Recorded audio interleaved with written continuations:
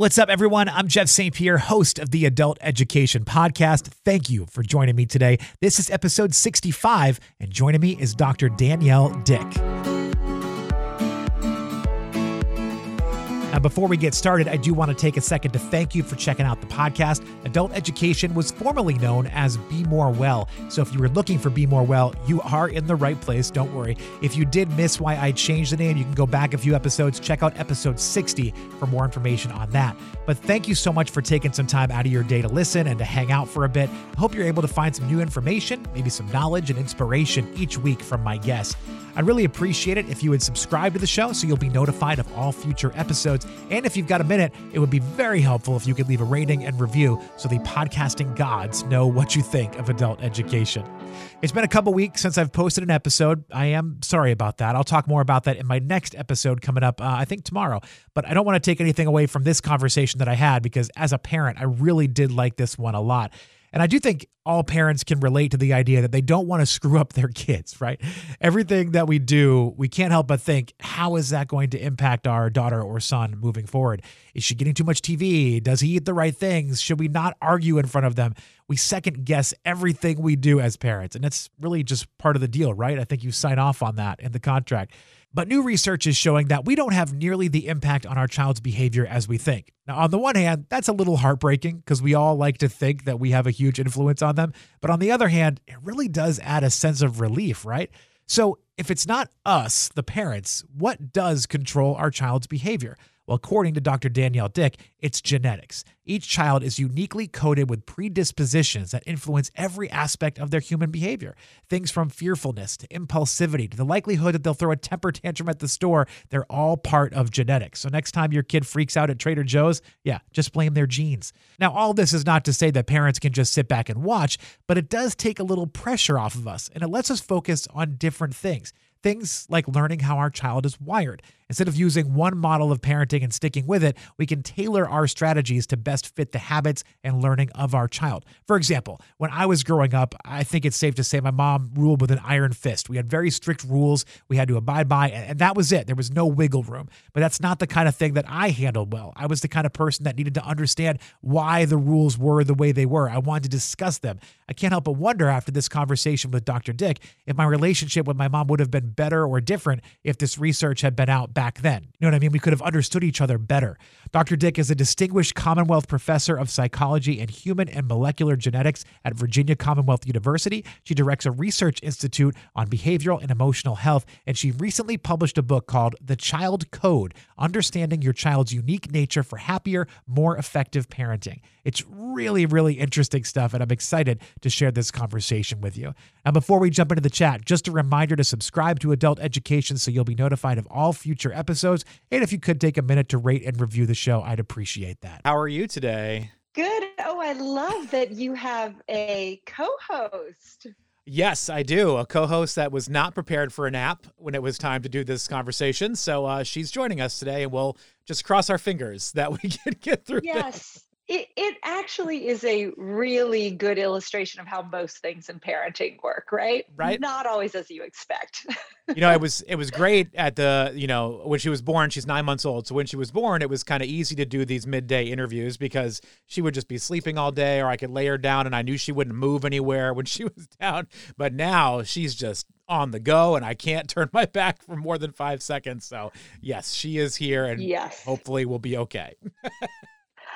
I too had, my son was a very easy small child and baby. And I was like, this is great. It's like having a sweet new hobby because I could, take him to work with me and he'd sit quietly in his chair and, I could take him out to lunch and to dinner. And yes, all of a sudden then that ended as soon as he got a little older, a little more mobile, a little more personality. I love that the personality is starting to come out now. And I love how adventurous she is. I just think it's exciting to watch her as she's learning. She climbed up a stair the other day and she just seems so proud of herself, even though I was terrified she was going to fall. She seems so happy. And it's such an exciting point in life to just be able to watch everything happen for the first time with her. But it makes getting work done during the day a lot harder. Details, yes. Right, those tiny details, those tiny details.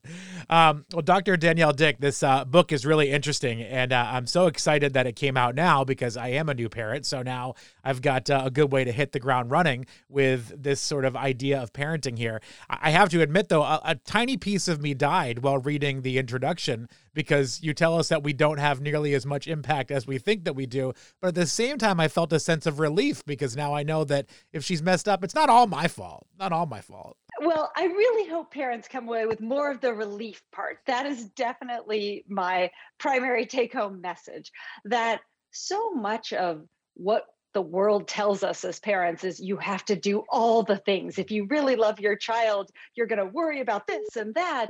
And it really leads us to put a lot of pressure on ourselves. And so I think that by understanding the fundamental biological fact that our kids do come wired with their own unique genetic dispositions, they are not little blank clumps of clay that we get to mold into exactly the dreamy human beings that we might have imagined, actually take some of the pressure off of us as parents. Because if our kids are struggling or not turning out perfectly, or we're finding that their behavior is not exactly how we had always hoped it would be, we can understand that some of that is differences in just how their brains are wired. It's not that we're doing anything wrong as parents.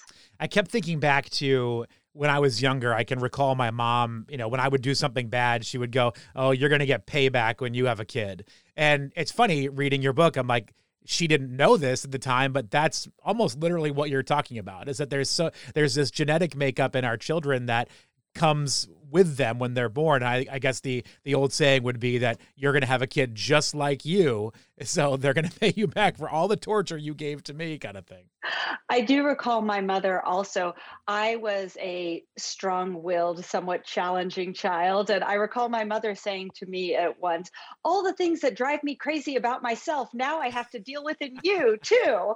I think that was during my teenage years. But the idea that our kids are a mix up of our genes and the other biological parents' genes. And so oftentimes they will have characteristics that might match ours for better or worse, and characteristics that sometimes might be very different from ours. And those can lead to different types of challenges when there is either a match or a mismatch, depending on what dimension it is and how those two things play together between the parent and the child. That is interesting because you could have two people that are very different procreate, and now you don't really know what you're going to get when the kid comes out. Where is this kid going to go? My wife and I joke about that because I'll always say that she'll say her love language is affirmation or physical touch. And I always say my love language is leave me alone. Yes. Let me be. So I'm so curious, what's going to happen with our daughter now? Where is she going to fall on this spectrum? Well, and that's a great illustration of how sometimes when there are mismatches, it can lead to tension that is unintentional or that sometimes we don't even realize. And so, for example, my son and I, there's ways that we are matched and there's ways that we are mismatched. And each of those has led to its own types of challenges. So we are both matched on high emotionality. So in my book, I talk about three big dimensions kids differ on: extroversion, emotionality, and effortful control. Well, we are matched on high emotionality, which means that when we're drawing a picture and all of a sudden out of nowhere, he goes from happily drawing his picture to crumpling it up and throwing it on the floor and storming out of the room. I recall that a babysitter once said, "What in the world just happened?" She didn't know how to handle it. And I went, "Oh, I know. The picture wasn't turning out exactly the way that he had hoped. Perhaps the blue was a slightly darker shade than he wanted the sky to be. And so now it was ruined," right? And he had a temperament that was quick to frustration. And I recognized that because I had been that way as a child. In another sense, though, we're mismatched on extroversion. I'm much more extroverted than he is. And before I realized that, I was planning Saturday morning these big outings with my friends and all their kids, and we'd go to kids' festivals and museums. And as we were about to leave, I'd say, "Guess what? We're going to meet up with so-and-so and so-and-so." And all of a sudden, the shoes would come off. They'd get thrown against the wall. He'd go storming up to his room. And I would think, what just happened? That was not the fun Saturday morning I was anticipating. And it was because I hadn't figured out yet that actually he was much more introverted than I was. So my idea of fun was his idea of torture. And once we'd figured that out, I mean, of course, at that point, his brain was not developed enough to say, Mom, it's very stressful and Right. overwhelming for me when you put me into situations with a ton of kids I don't know every weekend. Instead, he just threw his shoe across the room. And so it's those kinds of things that by understanding how our kids are wired, and the book has quizzes for parents to fill out, so you can actually figure out where they fall on those dimensions. And there's quizzes for you to take about you as well. So you can think about how your disposition and how your child's disposition, and potentially how your partner's disposition, where there are matches and where there are mismatches, because sometimes we inadvertently provide environments that are not a good fit for our child, or we're using parenting strategies that are not the best strategy for the way our kids are wired. And so, really, the book is about how understanding your child's unique genetic makeup can help you as a parent. It can simplify your life by taking off some of the pressure and by helping you adapt strategies that are likely to be most important and to work best for your unique kiddo. It's funny, just that example you gave about setting things up on Saturday morning with your friends and their kids and, it being, theoretical torture to your child. It's funny as an adult, if you were to meet someone that was like, you know what? Big crowds aren't my thing. You're not going to judge them. You're not going to think they're screwed up. You're not going to think there's something wrong with them. You're just going to think maybe they're a little more introverted. Maybe that's not really their jam. But when it's a kid, as a parent, you think, what did I do wrong? Did I not train them to be in a social setting? Where am I failing here as a parent? Absolutely. And that's one of the reasons that I wanted to write this book, to get this information out to parents, because I feel like we're doing ourselves a disservice by not acknowledging and thinking about how our kids are wired. It makes it harder on ourselves. And you're absolutely right that we talk a lot about things like extroversion in adults. You put an introverted adult into a Friday evening cocktail party and make them make small talk with people they barely know all evening, and that sounds horrible. And we get that, but we don't talk about it as much with kids. And so I really do agree with you that by understanding those things, and by recognizing our children are people too, right? Mm-hmm. They are not just waiting for us to mold them into exactly how we want them to be. They have their own unique styles as well. And sometimes I think those corollaries of imagine if it was a friend or your partner, and how they would react or how you would react can help us when we're thinking about our kids. And so by that, I mean, for example, when you're working with children who are highly emotional, another dimension of the big three that kids differ on. Some kids are more prone to frustration and fear and distress. And when they are very worked up, oftentimes that is when, as parents, we are trying to implement consequences. Like, Sure. It's not okay when you are pulling all the toys off the shelf at Target and throwing them on the floor, right? We're doubling down on consequences. In other words, we're making our highly frustrated, dysregulated child more upset by getting upset with them. Whereas there's different parenting strategies that can work. And I give the analogy of, if I'm laying into my husband about how the laundry is still sitting on the couch a week later after he promised me he was going to fold it, that is not the best time for him to say, honey, let's talk about how we can more productively discuss our differences, right? That is a time when it's like, I got a lot of big feelings and I need to get these out. And then after that moment, we can be working on problem solving. And that seems, obvious when we're thinking about how that interaction might play out with our significant other. But so often that's what we're doing with kids, right? When they're highly dysregulated, we are implementing consequences and telling them that's not okay. And that's not an effective strategy. So the book is really about what are some of the strategies that as parents we can focus on. We can't do everything. And so focus on what are the things that your child really needs and what are the things that are going to help them the most.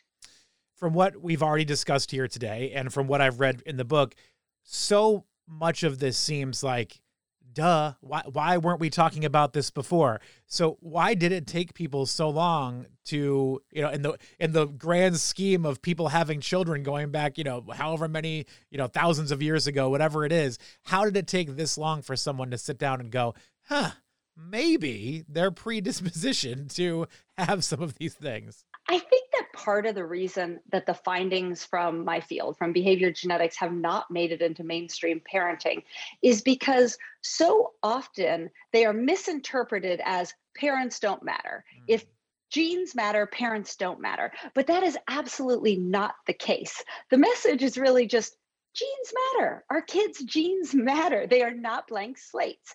They all have their own dispositions.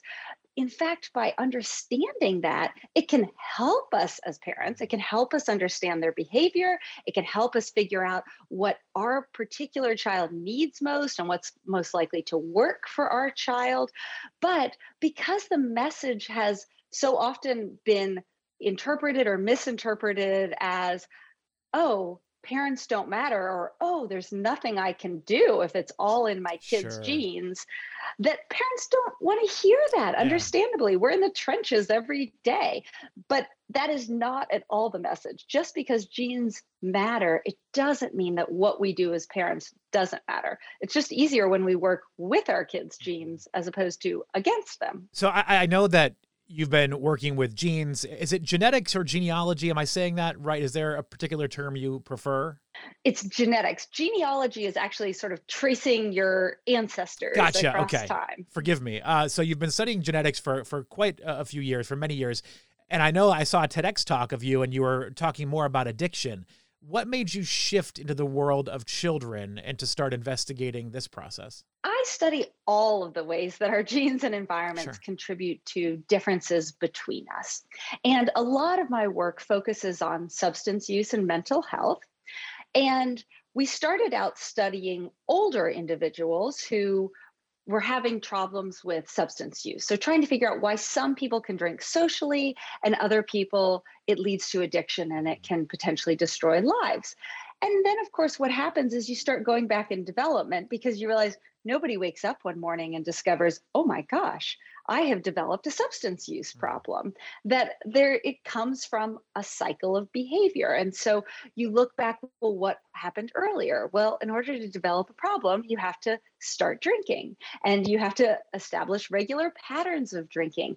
And so you start looking at earlier and earlier in development. And what we actually found is that many of the things that make us at risk for substance use or mental health challenges are found in dispositional styles that are evident from very early in childhood. And I think this is a really important point too, because it underscores that dispositions aren't inherently good or bad. So, for example, risk-taking is something that can put people more at risk for substance use problems because they're more likely to be excited by the fun of here and now and not think through long-term consequences. As little kids, risk-taking can be hard for us as parents because we're more likely to visit the ER more often, have heart attacks as they're dangling from the tops of trees and playground equipment. But CEOs and entrepreneurs are also higher in risk-taking. So risk-taking is not in and of itself a bad thing. We all have dispositions that can lead to, positive outcomes. We want to accentuate our strengths and we want to minimize potential challenges that we're going to have. And I realized that actually that information is helpful for parents because those dispositional styles start very young with kids. It's so funny. And like we were talking before, like I'm starting to see the personality coming out of my daughter. And I can't wait till, she gets a little bit older and I can start to learn a little bit more about maybe what some of these predispositions are for her. So I can try to understand her a little bit better. I'm so fascinated in the idea of parenting the best way for her, not just parenting the best way, if that makes sense. Absolutely. In fact, I often say there's no one right way to parent. Which is not fair, by the way. It's just not fair that there's no one size fits all parenting. Like that should be the thing that's there for us. Wouldn't it be nice? Right? I know it. If it existed, parenting wouldn't be nearly as hard as it is. We would have it figured out by now. I mean, there are probably thousands of parenting books out there. People have been doing this for tens of thousands of years. So why is it challenging? And I think a big answer to that question is really because we haven't been taking into account the complexity that our kids are all different. They all have their unique wiring. And so the way they react to the world, respond to their environment, the environments they seek out, the things that resonate with them or don't resonate with them, the things that work or don't work, how they respond to us as parents are all related to the way their brains are wired. And so what this book really tries to do is to simplify that and to focus on some of the big areas that kids differ on so parents can use that information to help them in their parenting. Something you talk about in the book is the phrase goodness of fit. Can you talk a little bit more about that for me? Absolutely. So goodness of fit refers to how well a child's environment fits their natural dispositional style. And so when I gave the example of my son being lower on extroversion, and so the environment that I was creating for him of tons of people that he didn't know and lots of activity, that was not a good fit. And so that created a lot of tension in our family. And once I figured that out, I could correct that. And it doesn't mean that you are necessarily going to always have to do what your child wants. I don't mean to suggest that, but it means if you are going to put them in an environment that is not a good fit for them, then you need to prepare. And you also need to prepare that it might not go smoothly. And so goodness of fit really can refer to a variety of different types of environments and different dimensions of kids, but it's referring to whether that environment fits well for that child. I think during the pandemic here, my wife and I, because our daughter was born, kind of right when things started to ramp up again, right before Christmas last year. And one of our fears was that we were going to be kind of trapped in the house for a long time, and our baby was not going to be able to be social, wasn't going to understand what other people were, because she would only be around us for however long that was going to be. So we tried to make every effort possible to introduce her to people where we could, where it was safe. And, I wonder now, would it even have mattered, if we hadn't? Would she have been around people and felt the same thing, whether we did that or not? It probably wouldn't have mattered as much as we often think as parents. One of the things that the research shows is consistently that some of the things we think are really big deals actually have small effects on kids and that's a good thing, right? It's what makes our species resilient and survive. And yes, kids might have some setbacks, but they tend to catch up. And there's a variety of ways that their needs can get met. Like you said, even during the pandemic, there's ways of providing human interaction and social stimulation. And that's usually a good enough environment. And so, I talk about the analogy of when you're pregnant, there's some environmental things that you want to do. You want to try and eat healthily, and you want to try and reduce your stress levels. But basically, you're just trying to not mess things up and provide a good enough environment that your child can grow and develop. But all the hard stuff, all the big stuff is actually being directed by their genes. And so we're not thinking, wow, I have to take a certain amount of prenatal yoga classes in order for my child to grow arms. Or if I take more, I bet I could grow them an extra arm. It's really, we're just doing good enough that they can grow and develop and that we can nurture that. It's like once our children are born, all of a sudden we think, game on, it's all on us now. Mm-hmm. But the fact that they still have those unique genetic codes that are helping them grow and develop, and it's really not all on us, is something that I think we can feel comforted by as parents. My motto in life as a parent especially is good enough. That's what I go for. Is it good enough to get, okay, that's fine, we'll do that. And there is tons of research to back that up. And speaking of research, in your research, as when you're putting this together and diving in, was there something that really stood out to you that you were like, I would not have expected that? So I think that many times the parenting strategies that work best for different types of kids are not always intuitive. And so I'll give the example of highly emotional children. We talked a little bit about that when they are getting so upset, often our natural intuition, right, our natural response is to clamp down, to put in place a consequence because we think, well, they need to learn that it's not okay to sweep all the cereal boxes off of the grocery aisle because you didn't get to have Lucky Charms. And we try putting in place consequences. We try perhaps some reward charts for good behavior.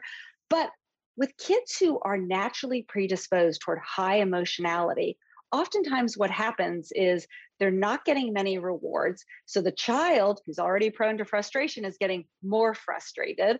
We're implementing more consequences, and the behavior is just getting worse. And so, actually, there's different parenting strategies that work better. Because if you can imagine, if your child was struggling with reading or with algebra, you wouldn't think that you could teach them to read or teach them how algebra works by putting in place rewards and consequences. They actually need the skills. They need to understand how to read Sure. or how to do algebra. And highly emotional children, they need to learn the skills of how to manage those strong emotions. And consequences and rewards alone aren't teaching them those skills. And so there's other strategies that you can put in place that you might not have originally gone to that involve working with your child, problem solving with your child, identifying triggers, having them be a part of the solution. It's not all on you because when we try and implement things on our easily distressed, frustrated, strong willed children, oftentimes that doesn't go well. It's creating more of a problem. And so that's one example of a way that by understanding how our children are wired and what that means for their development, we can be more effective parents. So we've been talking about the three E's today, and we've talked a lot about emotionality and extroversion, but effortful control is the third one, and we haven't touched too much on that one. Can we just dive into that a little bit before we run out of time? Absolutely. So, effortful control is often colloquially called self control. I like the term effortful control because it reminds us that it takes effort not to always act on our every desire. And it's referred to also as impulsivity, our ability to delay gratification. How much do we want what we want right now, or do we have the ability to think through the long term consequences of our actions? And all of our children start out very low on effortful control. That's the bad news because it's related to the development of different parts of our brain. And unfortunately, the part of our brain, the prefrontal cortex that helps us think through consequences and do more planning, it develops much later. It doesn't fully develop until about the mid 20s. But in addition to the fact that so much. doesn't, and I have to also tell you, there's some evidence that it takes a little bit longer in boys than girls as well. Yeah, I'll say guilty. Few areas, one of the few areas where we do see pretty robust gender differences. But essentially, what we find is that people also differ tremendously in their ability to delay gratification versus acting on their impulses in the moment. This shows up very early in children, and it tends to be fairly consistent across time. So, an impulsive child might be the one who's constantly caught with their proverbial hand in the cookie jar, or perhaps literal hand in the cookie jar, whereas the impulsive adolescent might be the one who's much more likely to succumb to peer pressure and to want to head out to places that sound fun, and they're not thinking through, ooh, mom or dad is going to be really upset when I come home past curfew. And, the impulsive adult might be more likely to want to be hanging out in a social setting with friends later than perhaps we should on a weeknight and not thinking through, oh, I have a lot I have to do at work tomorrow. If I don't do as good of a job, I might not do as well in my performance review. I really want that raise. That's a lot of complex thinking. And so there are strategies that as parents we can put in place to help kids who are lower on their self-control. Well, Dr. Danielle Dick, the book is called The Child Code: Understanding Your Child's Unique Nature for Happier, More Effective Parenting. Really fascinating stuff here. I'm so intrigued by it, and I'm just so glad I got it now, like I said before, because I am a new parent. So I'm excited to hit the ground running with this as we move forward. If somebody wants to find more information about you or the book, where should they go? You can find the book at thechildcode.com. There's lots of links to retailers or available at bookstores anywhere. And you can also go to my website, danielledick.com, for lots of resources for parents about everything from parenting to relationships to mental health and substance use. Well, I hope your day of back-to-back interviews all day long is going okay.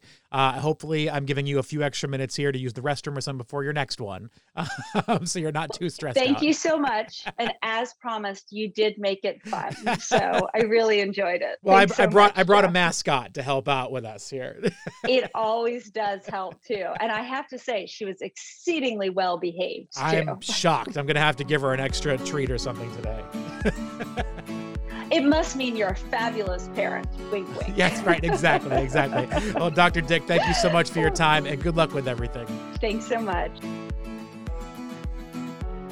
Big thank you to Dr. Danielle Dick for her time. The Child Code is available now, and I do think this can be super helpful to all parents. So I definitely think this could be a good purchase for you. And thank you to all of you for listening this week. As always, until next time, be well.